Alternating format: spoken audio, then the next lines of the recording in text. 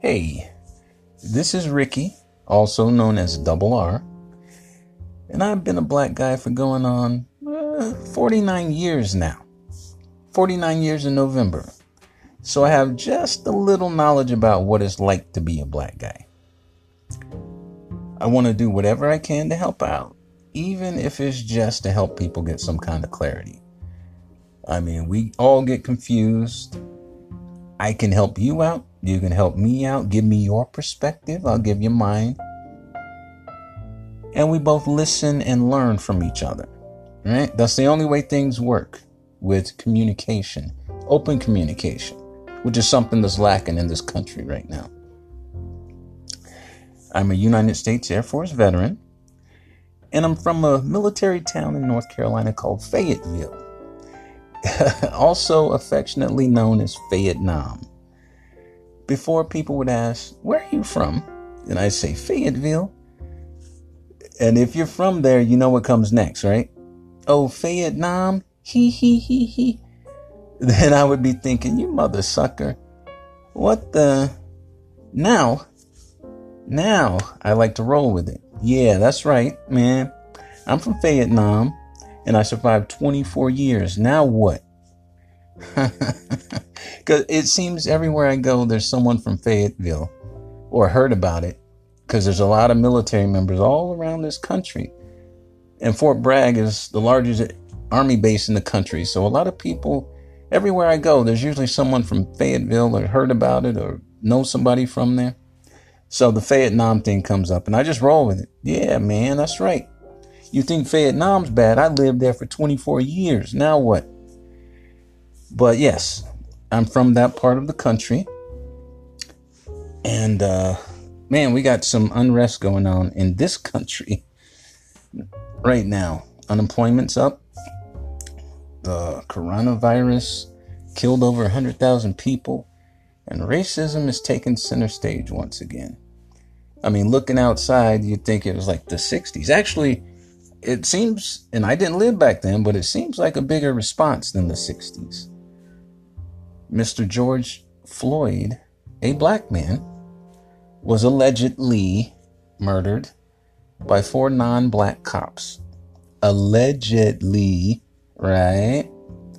But we all saw the videos, so you know. And this has sparked thousands of citizens of all races to protest in many different cities across the U.S. Protest, not riot. Now I say that. Think of it this way. If you have difficulty processing that. Ever been to or thrown a party, right? Your party was about having a good time and you invited people who you knew wanted to have a good time. Well, you didn't have a bouncer at the door, so uninvited guests came over. They get into a fight and ruin the party vibe, right? So should you be blamed for it and go to jail when you didn't assault anyone? It was these people you didn't even invite. That's kind of what's going on with these protests, believe it or not. I know it's really, really, really hard to believe that in an open forum where anybody can go there, only people that want to protest peacefully go there. And only these people are rioting. Right? Wrong. But anyway. So that's the same kind of thing happening right now. The people who show up to these protests aren't screened.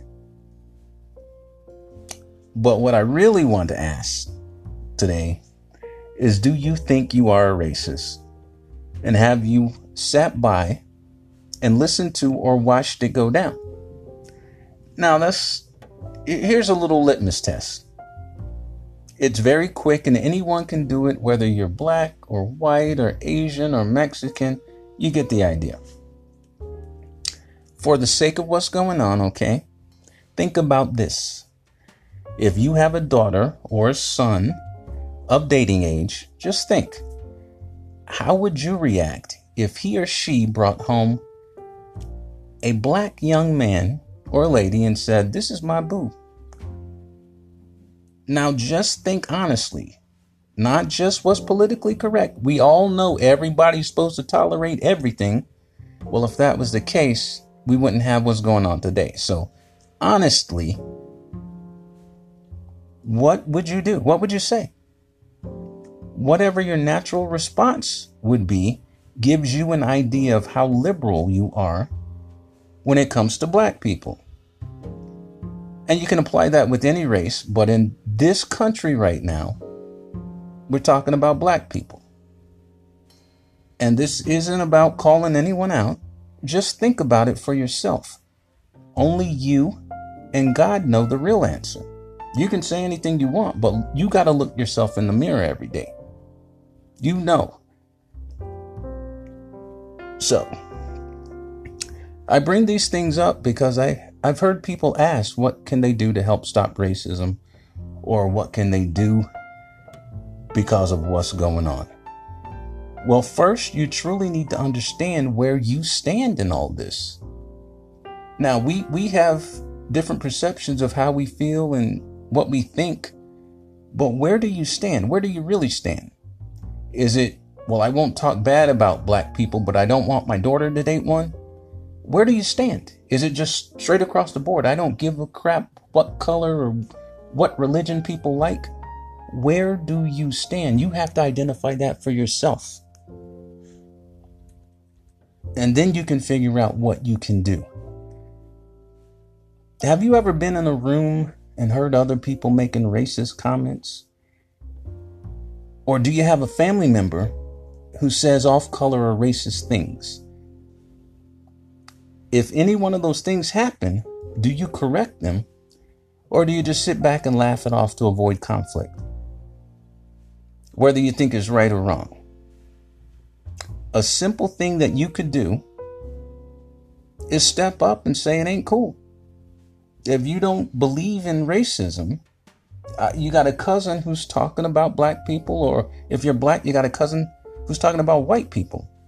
That ain't cool, man. And you're wrong. But a lot of people want to avoid conflict, so they let it go. Just like these cops let that go. And now you got a dead black man. That ain't cool either. So you tell them it ain't cool and educate them as to why it's not cool. Personally, I don't intentionally hang around with people with racist attitudes or who make racist comments, with no exceptions. Family, friends, girlfriend, wife, cousin, brother, sister, aunt, niece, mailman. I don't hang around anybody who don't hold what I believe, what I value in their heart. They don't hang around me. If you know me, you know that to be true. How do you react? How do you do things?